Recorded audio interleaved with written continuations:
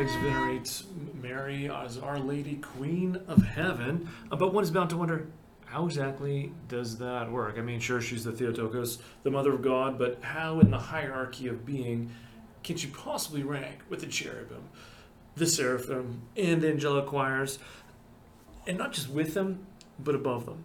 And if Mary is the Regina Coeli, then what does it say about the Church's relationship to the angels and the nations and the Christian era?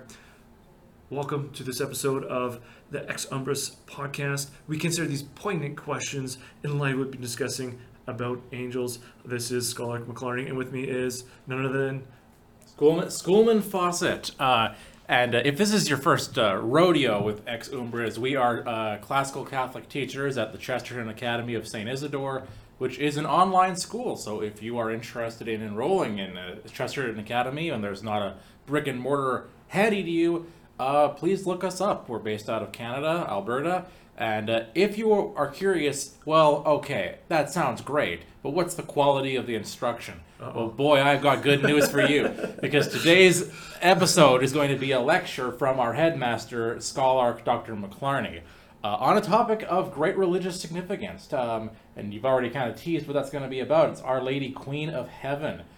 So you've got a prepared lesson to teach me today. I'm the student today. Sure. Well, seems eminently fitting since you're the headmaster and I'm just a lowly schoolman. So I can't wait to see how I do in this lesson. Okay, all right. Well, we'll have I guess it'd be fitting to have a few pop quizzes as we go along, but we won't press you too hard. At least. No, that's what we're about at this academy. Okay, that's you know, true. That's it's true. Pressing students, to excel. Yeah, and right? part of it is we expect you to kind of remember some things that you've learned in the past. So much water has passed before us already, as we've been discussing, if you've been following along. Now, listeners might even be able to stitch together a semblance of an answer, perhaps, as to how does the Blessed Virgin, the Queen of Heaven, fit into the cosmological vision that includes angels. I mean, after all, isn't there already a heavenly host? So I might even invite listeners just pause and right now what you're listening to and venture an educated guess. All right, well, welcome back. Now, as a Catholic, I mean, I'll be fully honest, I'm really unreflective. For most of my childhood, it really wasn't until I was an adult when it struck me about Mary's status vis-a-vis the angels. And actually, it wasn't even in my liturgical tradition. It was when I was in a Byzantine liturgy, the Divine Liturgy of St. John Chrysostom, where it says that Mary is honored, more honored than the more cherubim. Honorable than the cherubim, yes. And more glorious. Beyond compare. Beyond seraphim, rank, yes. right? Compared to the seraphim. And it struck me like, whoa, okay, so... now I'm curious, Schoolman Fawcett here, who as an adult became a Catholic. From your background, what was your take on this calling Mary Queen of Heaven? What do you think? Oh, it just seemed like the bizarrest thing in the world to me. Well, I remember, in fact, being a Protestant, an evangelical, and reading in the book of Jeremiah about the Jewish people in Egypt in exile, baking cakes to the Queen of Heaven and pouring out drink offerings to the Queen of Heaven, and Jeremiah has to upbraid them for this. So they stop doing it, and they say, well, ever since we stopped worshiping the Queen of Heaven, things have gone worse for us. So, I mean, for a non-Catholic who maybe has a propensity to even be anti-Catholic, here you got in the Bible people worshiping the Queen of Heaven by baking cakes with her face in it, and then complaining, that, oh, this seems to be working for us. Why are you harshing our vibe by trying to get rid of our devotion to the Queen of Heaven? It's like, oh, these were the Catholics of their day, right? Eating cookies and cakes and baked goods as part of their worship and honoring the Queen of Heaven. It just seemed completely pagan and idolatrous to me at the time. Okay, right. And so this would be interesting take then when you're looking at the Catholics. Well, they've got it all mixed up. It's like they're back in Egypt, and they haven't got it figured out between the Lord God and these other heavenly figures. Like they're just confused, right? That sort of covenantal confusion would be your assumption, I guess. That's how you looked at things. Yeah, just like in the Old Testament. I mean, the thing about the Old Testament is it doesn't seem like the Hebrews ever stop worshiping God exactly. They just add a bunch of other gods, right? Yeah. On the side, you could say. Yeah. And that's just what Catholicism seemed like at the time. Like, Yeah. yeah, sure, they still worship the Holy Trinity, but they've got a whole bunch of gods on the side for odd jobs here and there, Yeah, to right. get stuff done for them. Right now, let me set the stage a little bit, but I'm guessing few Christians, I mean, perhaps there are some, but most probably wouldn't have a problem with saying Mary is blessed among women, or all generations will call her blessed, because I mean those words are straight from Luke's gospel. But again, Queen of Heaven, that might have a little more reservations there, perhaps. Now, I think most Catholics, if they heard you say that, well, they might just point to Revelation 12, right? And say, hey, well, and why not? Well, of course, there you have John the Elder, who foresees this great portent in heaven, and there's a woman there with the sun, clothed in the sun, the moon under her feet, a crown with 12 stars, who bears a son, right? Who will rule the nations with an iron rod, we're told. So perhaps, this might seem, well, who could it be? Who bears a son? Well, this is Mary. And now, looking in that passage, well, let's just roll with that for a little bit. So in Revelation 12, we hear the Son will actually rule the nations with an iron rod, which is a direct reference back to Psalm 2. There's also echoes there of Deuteronomy 32, verse 8, as well as Psalm 82. And okay, let's just pause for a second and get some background on those Psalms and Deuteronomy as well. We've talked about this in the past, but Psalm 2 is a messianic preface to the Psalter, right? Are you familiar with Psalm 2, or do you remember off the top of your head? Oh, sure, yeah. Well, Psalm 2 gets quoted a lot Yeah. in the New Testament. He that sits in the heavens shall laugh. That's right. I always think it's funny when people say the Bible never shows Jesus laughing, because it does. It shows him laughing at the destruction of the nations who take counsel together against him. Yeah. Okay. Now, in that take counsel, that is also echoing Psalm 1. So Psalm 1 and 2 kind of preface the entire Psalter, but Psalm 1 talks about taking counsel with the scoffers, right, or sitting with sinners and so on. So here now it's the nations, or well, the kings and the judges of the nations are taking counsel together against who? Well, against the Lord and His anointed. So His Christ, His Christos, Messiah, our yeah. Meshiach. Now, if you haven't done so yet, do yourself a favor and listen to Handel's Messiah, who does wonders with those lyrics as he sets them to music. But these archon, in Greek it would be archon, the rulers of the nations, of these kings, these judges, they've counseled together and they're trying to burst his bonds asunder. So in other words, usurp or go up against the Lord's anointed, his Messiah, his Christ. They don't want to be ruled by him. That's right. They want to break free of his reign. Yeah. And then sure, okay, you probably remember too the what does God say from the heavens? You are my son. This day I have begotten thee. That's right. Yeah. So now those are familiar words for anyone who's read through the New Testament. Now also the mention though of the nations and inheriting the nations that connects back to Deuteronomy 32 as well, right? What do we find there in Deuteronomy 32 again? Well, Deuteronomy 32, and if you have been listening to the last 4 episodes, you should all have this burned into your brains by now. But that's where there's a reference probably to the Tower of Babel. It says that God had divided the nations and appointed, according to the sons of Elohim, according to the angels, right? Basically, that God divided all the nations up and assigned them each their own angel or spirit, except for Israel. Yeah. Israel is sort of unique. It's not really a nation. It's sort of the only true humanity that's left. Yeah.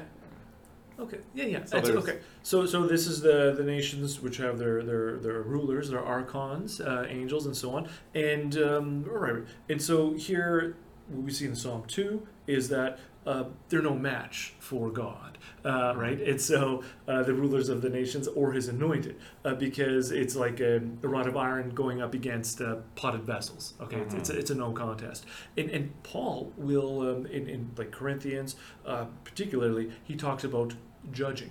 Uses that same term for judging that we see in Psalm 2. The judges who are conspiring, counseling against the anointed, and he uses that verb, that term for Christ judging us, for judging lawsuits, for the Corinthians getting their act together and judging themselves. And not only this, but he says they will, and this is in chapter 6, they will judge the entire world. And not only that Corinthians judge the entire world, but angels. Now, can you believe that? I mean, where does Paul get that confidence from? That with this cosmological elevation of these like hapless Corinthians, surely. Yes, they're not in a great state, these Corinthians. But they're said to possess the world and indeed all things. So how can that be? Well, I'm going to suggest this is echoing the vision of Psalm 2 with the Son possessing the nations and those who are in him participating in that reign. Now, you mentioned Deuteronomy 32. We also see the spiritual rebellion going back to Genesis 3, Genesis 6, Genesis 11, which is all connected in there. And then Psalm 82, which Jesus quotes in John's Gospel. This speaks of God judging the fallen Elohim, or in Greek, the angels, the rebellious ones. And then finally, how does that psalm end? Do you recall how that psalm ends? Let me run through this. The last verse. How does it? Oh God. Well, it's okay. Fair enough. But I think how it's quoted in the New Testament. Yeah, sure. What's the general movement or thrust of the psalm? How does it kind of culminate? Well, that's not. I'm worried that I'm confusing it with Psalm 110. Oh, okay. That's what I'm afraid of. Because that one is sit at my right hand. Yeah, right? Right. Yeah, that's a different one. Yeah, that's different then. So, no, how does Psalm 2 end? No, so Psalm 82. Oh, Psalm 82? Yeah. Oh, you are gods. You Yes. sons of the Most High, but you will die like mere men. Yes. And then the last verse is the psalmist. So it's talking about them losing their power. But the last verse is the psalmist praying to God, arise and repossess the nations. Right? This is essentially what he's saying. Judge them, right? And repossess them. Okay. So you got that? I think so. We got this background. Okay. Let's revisit then Revelation 12 and some of the imagery there. So we have this child in Revelation 12 who's said to be the ruler of the nations. He's repossessing them. And it's perhaps not as simple as a process as Psalm 82 would hope it to be, where it just, the prayers, God arise and repossess the nations kind of thing. Here we have the Son who's viciously pursued by this other great sign appears. And in Greek, I gotta love this, it's a mega pyros drakon. Now you can almost probably guess what that means in English, but translated as a great red dragon. Right, this huge seven-headed adversary. Wonderfully depicted by William Blake, by the way, in his engravings. He's got a wonderful illustration of the great red dragon, by the way. Okay, we'll have to... So please do check that out, yeah. Yeah, and unsurprisingly, the adversary wants to just devour this child, right? And okay, so that's the scene. Now, what do we see happening? Well, there's the mother of Christ, so Mary, is Queen of Heaven, who gives birth to this child. All right, so that's what we have happening in that scene. Again, if you want to reread Revelation 12, go for it. But let's speaking of infants, though, and children, that's flesh this out a little further. Now, who would have thought, are you ready for this, that infants would have, or children would have such a prominent role in the cosmological landscape? I mean, you have a young son. Do you view him as a great spiritual warrior, or someone who has great significance in the hierarchy of being? I don't know. He seems to rule our home pretty thoroughly, but there's a kind of authority that he commands that way. But outside of our house, I wouldn't say so. Okay, so that's interesting. So within the domicile, it's like, yeah, he does have this great... Yes, status. Dominion within the domicile. Yes, exactly. Okay, that might be something too. We could... there's something there, sure, for reflection. So again, going back to stars and so on and angels, recall, of course, in Genesis 1, we hear in day 4, that's the sun, the moon, and the stars, which rule the heavens, which connects to Genesis 2:1, when God creates the heavenly hosts, right, the rest of the spiritual beings.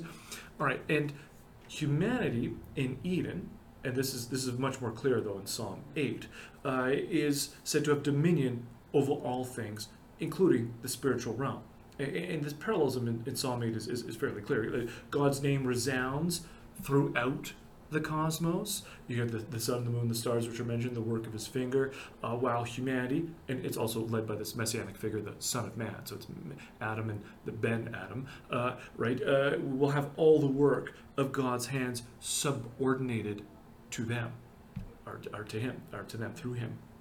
So it's what's interesting here is you'd expect humanity to have a pretty lowly status in the grand scheme of things, right? But it turns out that, like in Eden, we're designed to have this place of utmost eminence, even above the angels in God's plan. Now, again, you might pause and wonder, like, humans more privileged than spiritual beings? That seems absurd, and you know, are we all that special? If I'm looking in the mirror, or if I'm looking across the microphone, I can safely say, well, perhaps maybe looks seem to be a little bit deceiving. Today happens to be Ash Wednesday, and we have these ashes on our forehead to remind us of our mortality, and this we're just from Earth, right? But Psalm 8 also says that it's on the lips of children and of babes that God will silence his foe and the rebel in due time. So, but this event has to wait for, well, the Son of Man, the Messiah, the Mashiach, to break these bonds asunder. This is the one who will go up against the judges, the archons, the rulers of the angels of the nations. All right, so hopefully this cosmological picture is getting a little clearer, more precision, more detail, higher resolution. And this is again, there's a point of reference that you'll see in St. Paul's writings, as well as the author to the Hebrews, where we have this cosmological reconfiguration of the spiritual order that transpires in God's begotten Son, God's anointed. Okay, now you're probably wondering, what does this have to do with Mary? As that had crossed my mind. Yes. Okay, we're getting there. But it's worth one more strand to pull together here. Let's consider Galatians. We'll go into Galatians chapter 4. But here, okay, time for pop quiz. School and Fawcett, what is Galatians about? Like, if you had to sum it up in a sentence or two.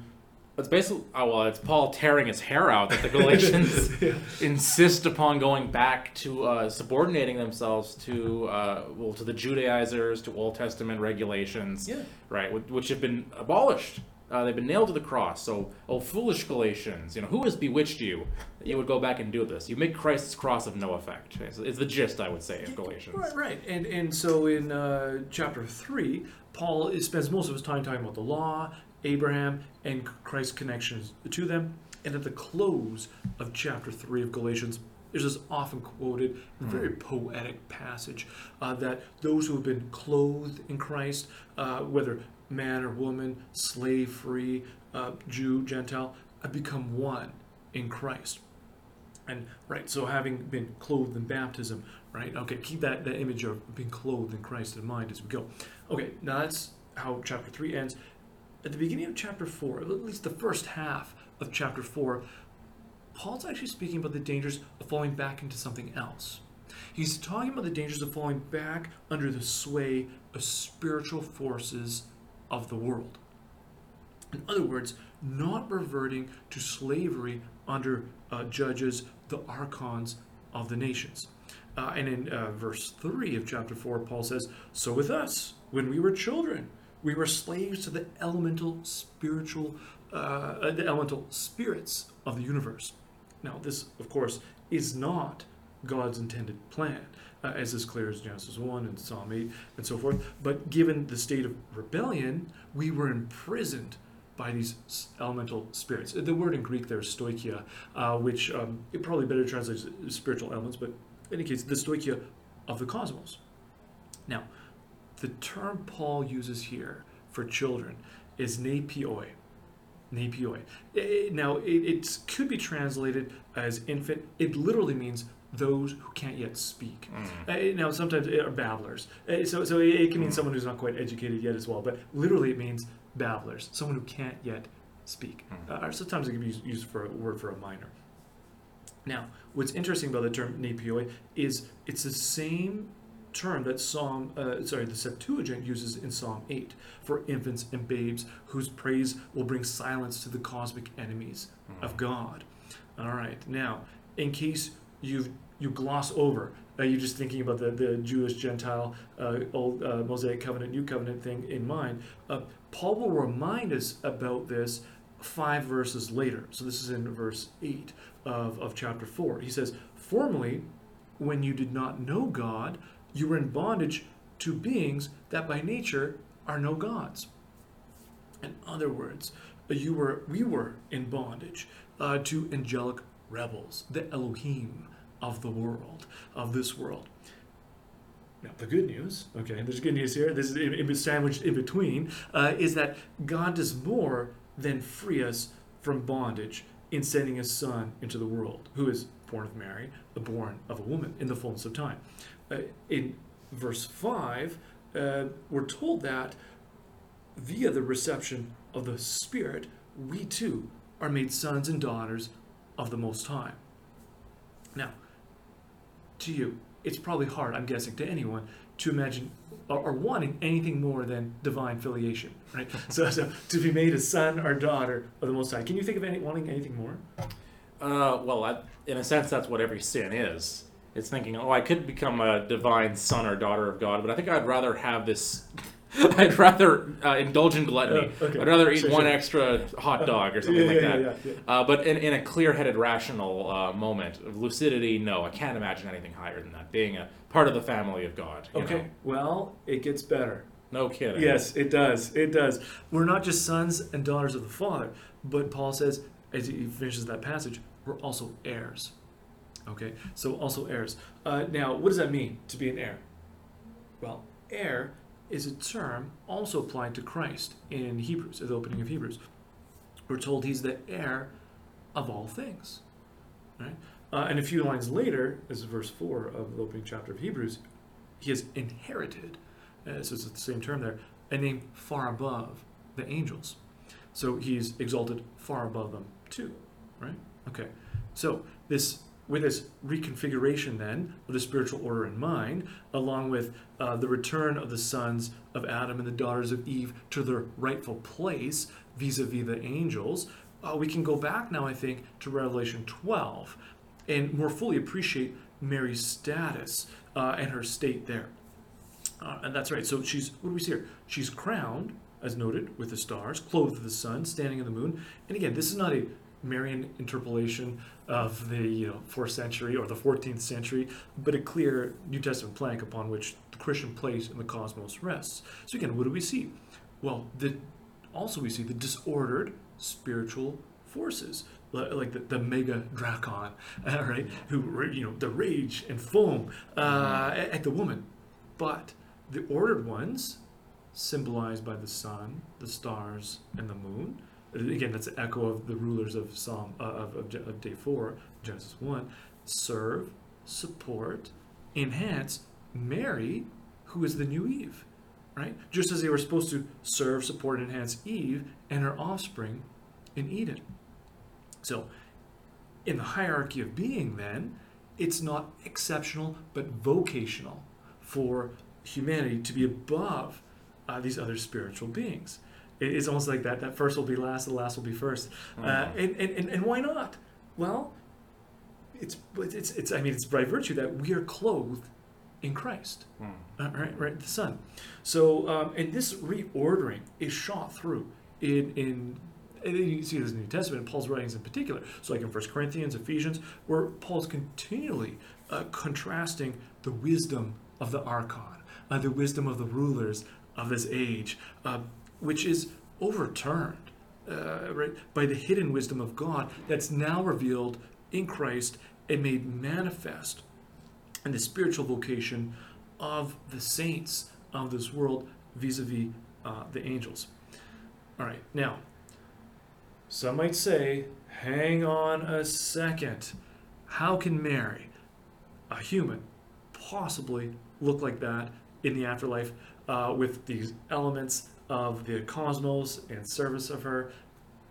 And fair enough. I guess it's a fair enough question. I mean, we're used to seeing and interacting with other people of the earth. But our destination in the afterlife is not a materialistic one, right? Now, okay, I'm just curious. Do you ever wonder what you're going to look like in the afterlife? I do. I really, frequently. How old will I be? Yeah. Right, will I be 33 years old like Jesus? Mm-hmm. All right. Right. I think about this, to be frank, with elderly people and with children who've died, actually. Will they be babies in heaven? Will they still be elderly in heaven, but in good shape? Yeah. You know, how will that go down? I have my own theories about it, but tell me the scriptural answer to that. How about we'll contrast that to an answer from a materialist first. Okay. And here I'm thinking of Jeremy Bentham. Now, do you remember Jeremy Bentham? Oh, unfortunately, I do. You Yeah. remember things? Okay. Well, he's the founder of utilitarianism. So just for reference, and it's a materialist, someone who just believe in matter, right? And what's fascinating is that he wants to create, or he goes ahead and creates this auto icon. So that's an image of his own self in the afterlife, stuffed with straw, and this process they attempt to, according to his instructions, mummify his body. Now, if you're not familiar with it, check out his auto icon. It's still on display at London University College. Now, in truth, though, it's not his actual head. The head's shriveled, fake. It's shriveled badly. And it's so like that's a scarecrow, actually, is what it looks like. It's like a scarecrow somebody misplaced. Yeah. Like they were afraid crows were going to get into the university headquarters or offices, and so they put this. They thought Jeremy Bentham would scare them off or something. Is that what it comes across to me? But okay, so there he is. I mean, it's a wax head now, but nonetheless, you can check it out. Now, Bentham's attempts, I think, they help accentuate the point Paul's making. This is later on in 1 Corinthians when he's speaking about the resurrection. And he tells us in verse 49 of chapter 15, he says, we are born of an earthly icon. Icon is the word in Greek. Image is usually the translation in English. But we will bear a heavenly icon. Right? So, or a heavenly image of the human being in the life to come. So, there's the earthly icon which we see now, which Bentham tries to replicate, but Paul reminds us, no, there will be a heavenly icon which we will bear.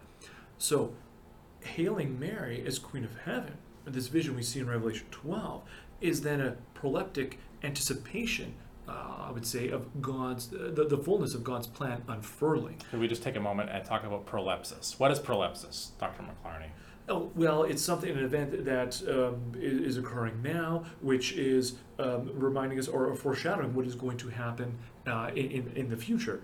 Is it not really going to? That's right. Yeah, it's a realized eschatology kind of a thing. It's right. the now that anticipates the not yet, basically. Yeah, so. And the classic way to think of this would be the Beatitudes. The very first Beatitude is, "Blessed are the poor in spirit, for theirs is the kingdom of heaven." The rest of the Beatitudes, except for the very last one, are all proleptic. The future. The meek will inherit the earth. The pure in heart will see God, and so on, right? Peacemakers will be sons of God. Okay, so this is the realized eschatology. So now, so Mary then is this proleptic anticipation, right, of this heavenly icon, which we will bear. And also it reminds us of this God's great plan of reconciling or recapitulating all things in himself according to his design. Now he wants us, it certainly seems, his children, likewise, to become heirs, right? And as heirs, to live out our vocation with cosmological significance, which is a great wonder, certainly to myself. And this is Paul saying very much the same thing in Galatians in chapter 4, that section, verse 9. He says, now the elemental spirits, the stoichia, they've been made poor, right? They've been rendered weak. So we don't want Paul to keep pulling his hair out by going back to these being enslaved children of the stoichia, venerating the moon, acknowledging the months, and subjecting ourselves to the weakened and impoverished spiritual authorities once again, who've been cast down, who've been made poor. So in short, we want to call in boldness, right, to Abba, our Father, and to the church, our spiritual mother, whom Mary, the new Eve, epitomizes, right? So singing the Salve Regina is proleptically joining in the cosmic triumph that awaits the sons and daughters of the church. It also, though, I think interesting to think of it this way: it weaponizes us in the struggle, right, against the Megadrakon and his allies, right, who set themselves up in Babylon, this anti-Eden. So from the outside, I mean, you might not look that impressive in the mirror. I know. I don't. But that's just from the outside, right? In the cosmological order of beings, we might not seem to, we might not think that we can outrank or compare to the Archon, the rulers of Babylon.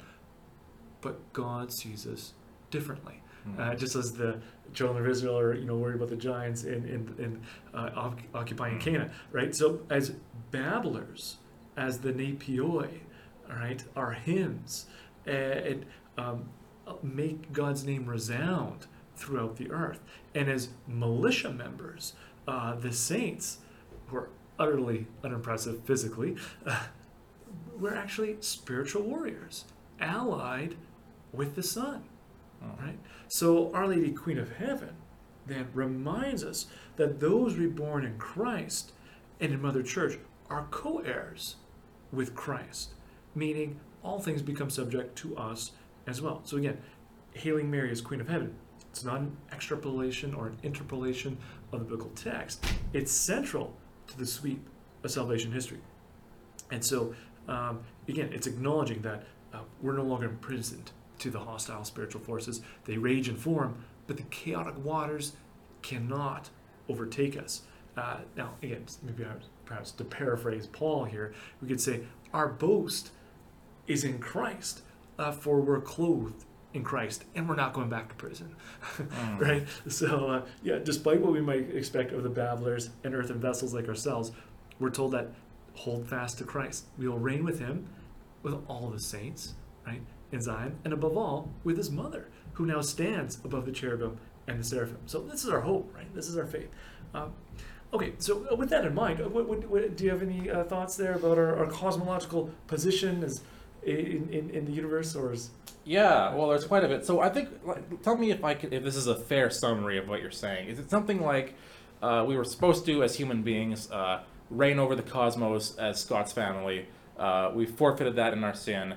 Christ has restored us to that, and that is epitomized in the Blessed Virgin Mary. That by her being the Queen of Heaven, what that represents is that we all are restored kind of to this position of reigning, of inheriting the nations with Christ, as co-heirs of Christ.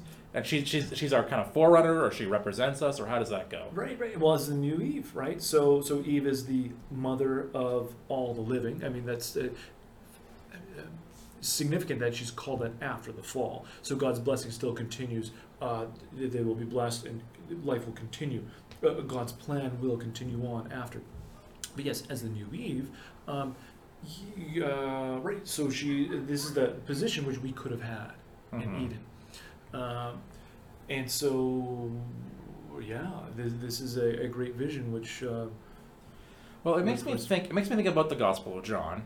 Yes, because the Gospel of John has a strong new creation motif. Okay. Right? Yeah. The first couple of chapters, if you count up the days right. that lead up to the wedding at Cana, good. right? Or yes. seven days, That's right. So it shows there's new. It opens with this, and it may have been an interpolated hymn, but it opens with a reference to the creation. In the beginning was the Word, and the Word was with God. Obviously invoking Genesis, right? Oh, yes. So this is sort of a new Genesis that's going on in Jesus Christ. And obviously, if you're going to redo creation, that's the recapitulation that Irenaeus is talking about. The first time God created and put humans there, we messed it up. Yep. We gave it over to the devil, who Yeah. the Gospel of John calls the prince of this world. Yes. He's ruling instead of us until Christ comes. Yeah.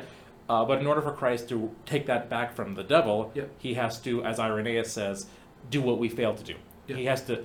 Adam and Eve failed the test. Jesus has to pass the test. Yeah. And just to keep going with that, but just to add there, when he Cana, he says, "My hour is not yet come." Yes. Right. Yeah. But when he says, "My hour is fully here," now the forces of darkness have been overcome. Yes, that's right. So that parallelism going on from the wedding feast of Cana there to his hour of glorification. Sorry, continue. Sure, absolutely. Yep. And Our Lady is present through all this, right? She's Yes. present right Yep. at the wedding at Cana, which is also on the third day, is how it opens. So that's if you're still wondering about prolepsis, here'd be a proleptic anticipation. Is that at the wedding at Cana occurs on the third day? It says in the beginning of John chapter 2. That's anticipating what's going to happen much later in the Gospel of John. But we all, especially if you've been listening, you should know that, first of all, the temptations in the desert are Christ undoing what happened in the Garden of Eden. Yep. Right, they're tempted in Eden, Yep. luscious, gorgeous forest. Yes. Jesus is in the barren wilderness, and yet he resists the temptation. Then we go to the Garden of Gethsemane. Garden of Gethsemane parallels the Garden of Eden. Once again, there's a temptation offered to Jesus, and he rejects it. But then there's another Edenic imagery, piece of Edenic imagery, if you look closely, which is when he's on the cross. Right? Yes. He's on the tree, right? Which is how it's referred to in the New Testament. Yes. And in some very nice hymns as well. Yeah. Bringing that out, that the cross is a tree. So you have Christ, the fruit of Mary's womb, hanging on the tree of the cross. Yeah. And there are two people present there. The woman, Yes. which is the only thing Christ's mother is only referred to. He only refers to her as woman all Yeah. throughout the Gospel of John. Yeah. Now, she's not the only person he refers to as woman, but she is only referred to as woman by Yep. Jesus. Yep. There's woman, and there's the beloved disciple, who are standing in front of the tree. Who's the son? Right. Who's Yes. the son? And Christ says, "Woman, behold your son," Yeah. and to the beloved disciple, "Son, behold your mother." Yes. Right. And I think you can make a parallel too, just like in the wedding at Cana, there's a new family being created. Yeah. Right? There's a new family kind of being created here, but what you have then is, just like in Eden, you had a man and a woman standing in front of a tree. Yep. You have the same thing here: the woman and the man doing what Adam and Eve should have been doing, right? Yep. Standing before the tree and submitting to God's will. You know, Right. because the Yep. beloved disciple and Mary, they don't flee, they don't try to stop us, they accept that Christ has to do this. Yeah. And this is interesting because Christ is the new Adam. He's the second Adam. Yes. But in this particular moment, the role of Adam is being played by the beloved disciple, who is, in this moment, given to the Virgin Mary, the new Eve, to be her son. Yes. Right? So this is the beginning of the new humanity. Right. So again, I think this tracks well with what you're saying. And of course, this is by John. It's Johannine literature, just like the Book of Revelation is. Yeah. And okay, after he says, "Behold your mother," do you recall what happens next? The next, how it unfolds. The sequence then? Oh, is that Well, basically it says, what I'm getting at is it's the word "hour" is brought up again. And then so you're the hour of Cana. I mean, the hours throughout John's Gospel, but then the hour when of glorification. And now from that hour, he took her into his home, which is the oikos, right? Our domicile. But that's the model then for the church. This new home, this new domicile, domestic residence in which God is our Father, right? We have Mary here as the mother, and us as the sons, right? The daughters. So what that makes me think of is that, yes, John 19 and Revelation 12 are commenting on each other or explain each other, right? For us to be that new restored humanity doing what Adam and Eve were meant to do, we have to be, as Pope Francis says, whoever does not have Mary as their mother does not have God as their father, right? The process of being divinely filiated comes through becoming a child of Mary. That's what it means to become a child of God, which explains what's going on in Revelation 12. And I'll say this other thing before I forget. Sure. When I was Protestant, Yeah. the explanation for Revelation 12 was, well, that's not the Virgin Mary. That represents the people of God. Right? Yeah. Because that is a motif in the New Testament, right? The Yeah. church is collectively the bride of Christ, or whatever. Yeah. Now the thing is that the Catholic interpretation doesn't necessarily exclude that, Yeah. right? This woman in Revelation 12 can be both the Blessed Mother and also, in a sense, the Church. Yeah. Because it's sort of through her that the spotless Virgin that Paul says he wants the Church to be. Yes. Right? I'm trying to prepare you as a spotless virgin for your, the groom that is Jesus Christ, right? Yeah. It's both. It's both singular. It's both the Virgin Mary, but because we are all her children, through baptism and through being joined to Christ, her Son, that woman also is all of us. Yeah. But we get there through her, by Yeah. virtue of her. Which Yeah. I think supports what you're saying. Yeah. I just quickly, interesting, like St. John Henry Newman comments on that passage and says, perhaps this could represent Israel because the 12 stars and so on, or perhaps the church. But he says, generally in Scripture, you don't see that type of symbolism for Israel. And it doesn't quite make sense for the church because the church doesn't give birth to Christ, right? So it's Augustine says we kind of do though, because every time you convert somebody to Christianity, right? Okay, and Paul will call the Corinthians his child, right, or his children, right, and he's their father in the faith. But what Henry Newman or Saint Newman is pointing out is that it's Mary who gives birth to Jesus. And one other interesting fact, our connection there with the Gospel of John, talking about the oikos, or the new church, the church which is birthed right at the tree in this new Eden of Calvary, is that Revelation tells those who do His will, Jesus' will, the Megadrakon goes to wage war against them because those are her children, right? So it's Mary's not just fitting to call her mother, but we see this in Revelation as well.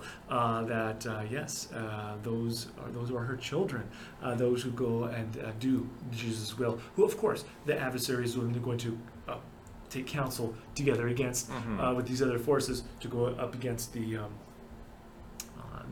Lord's anointed. Yeah, and this is where I think the book of Jeremiah, at the time Jeremiah is preaching, the world still is in control, in thrall to these elemental spirits, right? This is still the situation of Deuteronomy 32, right? God has assigned the nations to put them under spiritual powers, but which, by the way, John Henry Newman, to speak of him again, talks in his autobiography that this was one of the earliest things that nudged him towards Catholicism.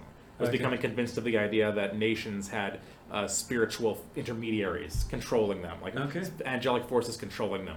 Seeing that in Scripture, he said, kind of warmed him up to the idea of angels being involved and all this sort of thing. Like it kind of started as a young Protestant, started pushing him in that direction.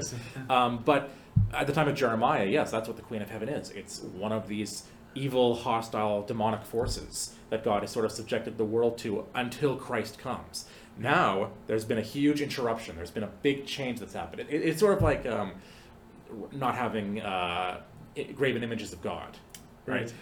Because God did not appear to you on Mount Sinai. Well, now God has appeared in flesh, so that commandment takes on a new meaning now, right? Not having graven images of God. Now we can have iconography, regulated by Christ. Similarly, the Queen of Heaven that Jeremiah is talking about has been defeated. Right? She's been kicked off her throne, and we're back up there. She's like Jadis. Yes. And goodness, yes. So it's exactly it's like the end of The Lion, the Witch, and the Wardrobe, right? The pretender has been thrown off, and now the four children. There's a nice connection there. They're sitting on the thrones, ruling on behalf of Christ, on behalf of Aslan. Yes. So I think that that's something to keep in mind too when you're reading through the story of the Bible. That it is a story. You can't just kind of pull out one chapter, or one section. You got to read the whole thing through and read it literarily. I also like it. I just wanted to point out. It occurred to me when you said we're children who can't speak yet, babblers, infants, and yet we're also soldiers. So would you say this is God's infantry? Yes. Well, I refuse to let this podcast end without making that joke. Yes. But which is actually the etymology of infantry. It is related to the word infant, so I'm on solid ground here. Yeah, very nice. Now, let me ask you a question, though, a practical question. Yeah. What do you think today it would look like to put ourselves back under the control of the elemental forces? Ooh, well, that's how do Christians great fall question. into that, let's say? Well, if we're looking at, say, what Augustine's pointing out in the City of God, is that whenever you have, if you're, maybe even back up to Plato, but if you're controlled by an idios, okay, so if you're which would mean what? An idios is well, we could loosely translate as ideology, right? or idol, idol. Okay, there you go. And so he says, Augustine points this out, is that in Roman times, you had the it's more of a Chesterton idea, the gods behind the gods. Before, you had these good intentions that humans had when they set up the structure of their society. However, they get out of control, and the state can become absolutized, as can this cult that becomes absolutized. So there's these gods who are not gods, but as much as they're treated as gods, they become images gateways for the demons. Right? As Augustine's going to point this out, right? So what had no power whatsoever now has become a stepping stone for demonic forces to have control. So what today we can see this is humans might have great ideas that they come up with, or wherever its origins are. Ideas that we advocate and espouse and put into place and plans and so on, but then they can come out of control. And Augustine says, others have pointed out, Varro and so on, we could have just altered our customs, or why didn't we just alter our customs? Varro says, I could have just made them more rational, the structures of society that we had, make them more rational so they made a little more sense. But he says, I couldn't. Why? Because they've been entrenched in the way the world works. It had been entrenched in custom. And that was revered. We can't change it. So yeah, I think whenever we have a reverence for ideology, can't be changed, or it has this exalted status that it can imprison us, and it gets beyond control. It's like a genie that's let out of the bottle. All right, it can ensnare, enslave once again. We become beholden, no longer free, right? As children of Eden, right? As children of God, but under the sway of Idios and these structures which we set up with good intentions. However, they can be manipulated then and bent towards dark purposes. Yeah. Well, it makes me think. I think this will be my last comment. Okay, sure. As we come kind of to probably the end of our time, Yeah. is that this makes me think of what the Blessed Virgin Mary as Queen of Heaven, what that means for our political situation in the world right, today. okay. Yeah. Because, well, first of all, let's think of the Magnificat. Right? Where she talks about you've cast down the mighty from their thrones, right? Well, first of all, I mean, that's got an obvious transcendent. And that's always funny to me because if you look at her external situation, none of this is happening. Right? She's still this poor girl, who probably is looked at sideways. Yeah. Right? She's poor enough that they have to give the offering of the turtle doves, right, when they present Jesus, because that's the offering for poor people, right? They can't even find room in Bethlehem. Right. This is not obvious case of the mighty have been cast down from their thrones, and yet simply by virtue of carrying Christ in her womb, this has already happened. Proleptically, again, the powers of evil have already been overthrown, and she's already been raised up. Yes. Now this does find fulfillment in the end, realized eschatology. In the final eschatology, that's when Satan's power will be completely defeated and all the kingdoms of the world. Everything in Psalm 2 will happen.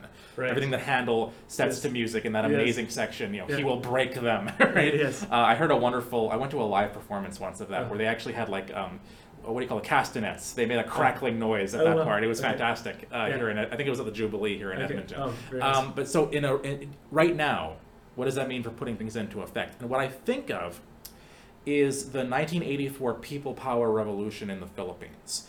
Okay. Philippines had been for a decade and a half under martial law, right, led by Ferdinand Marcos, father of the current president. Yeah. And many Christians, especially Catholics, were opposed to this, of course, including the Cardinal of Manila, whose name, I'm not joking, was Cardinal Sin. But eventually a revolution did break out on EDSA, which is a street named after the saints. Yeah. And not a single shot was fired, actually. Lots of people were praying the rosary. Because it was nonviolent, a lot of the soldiers and military couldn't bring themselves to shoot. Right. And Marcos just had to flee. I mean, it's really an incredible story. What was interesting was this happened in 84, which John Paul II, I believe it was 84, because John Paul II had said that was the anniversary of the birthday of Mary. Okay. All right. And now of course I say this out loud. I believe it was 84. Okay. Because 86, then Mary would have been like 14, I guess. I can't remember exactly, but I do remember. I know that was the year that John Paul II had kind of identified as we're going to commemorate the birth of Mary. 2,000 years since the birth of Mary at that time. And the whole revolution had a very Marian character to it. Like that was Cardinal Sin invoked that. Okay. And Hail Marys were being prayed as a result of that. Yeah. And it seems as though God blessed and prospered it. And that Marcos and his wife with her gigantic shoe collection were indeed cast down from their thrones. Right. My Filipino wife will be upset with me if I can't remember this. But who took over? Ramos? No. Aquino. There we go. Aquino. The widow of a freedom fighter, right, who had been killed almost certainly by Marcos, is then raised. This unassuming housewife is raised to the position of president of the Philippines as a response of it. Now that's not to over spiritualize everything that happened, but it does seem like if you want to look at what that means now of breaking the powers of this world, right? The Marcos regime sure looks like what you're describing, right? A political leader being deified, or at least the power of the state being deified. Absolutized. Constitution, absolutized. So right. It replaces absolute truth. Is replaced with the absolute state. Right. And he calls it constitutional authoritarianism, actually, because he rewrites the Constitution to allow for this. But that is broken simply by the power of not putting up with evil, but also imitating Christ, and imitating the Blessed Mother, right, in her lowliness. And the Spirit seems to move, seems to act. And you have this, I'd say, a small proleptic anticipation of these powers being broken, of some justice being restored through the activity of the church. Not just the hierarchical church, although ideally that too, like Cardinal Sin, but the church as the people of God, right? Acting it out, taking seriously God's promise to them, that He will bring about justice and the kingdom of God. Right? If we pray that His will is done in ourselves, maybe it'll be done in society too. And having the Virgin Mary at the core of that, like that's the queenship of Mary on display. That would be my final thought, to tie it to, let's say, social studies class. Sure. Since we've already made connections to music and art so far. Right. In this lesson on theology. Dr. McClarney, is there anything else you want to? Well, I say that as is there anything else we have time to talk about before we conclude? We're pretty much come to our time, but I guess with renewed vigor, I suppose we'll pray like my soul magnifies the Lord. We're praying the Magnificat or the Rosary, and seeing this greater sweep in which this vast cosmos. Yet not an empty one, but certainly one in which we're brought into that divine filiation as members of God's family, sons and daughters, with Mary, our mother, and the great esteem which God has for us babblers who bear this earthen icon. And so this is a great anticipation, which is realized now through the liturgy, through the sacraments, and through our through others, through our encounter with Christ in this world and His kingdom. So it's a I guess it's a great way to. So if you're taking up more rosary recitations for Lent, maybe this is something to keep in the back of your mind as you're praying. Yes. So ought we close with the Hail Mary, or? Well, yeah, let us pray. Hail Mary, full of grace, the Lord is with thee. Blessed art thou amongst women, and blessed is the fruit of thy womb, Jesus.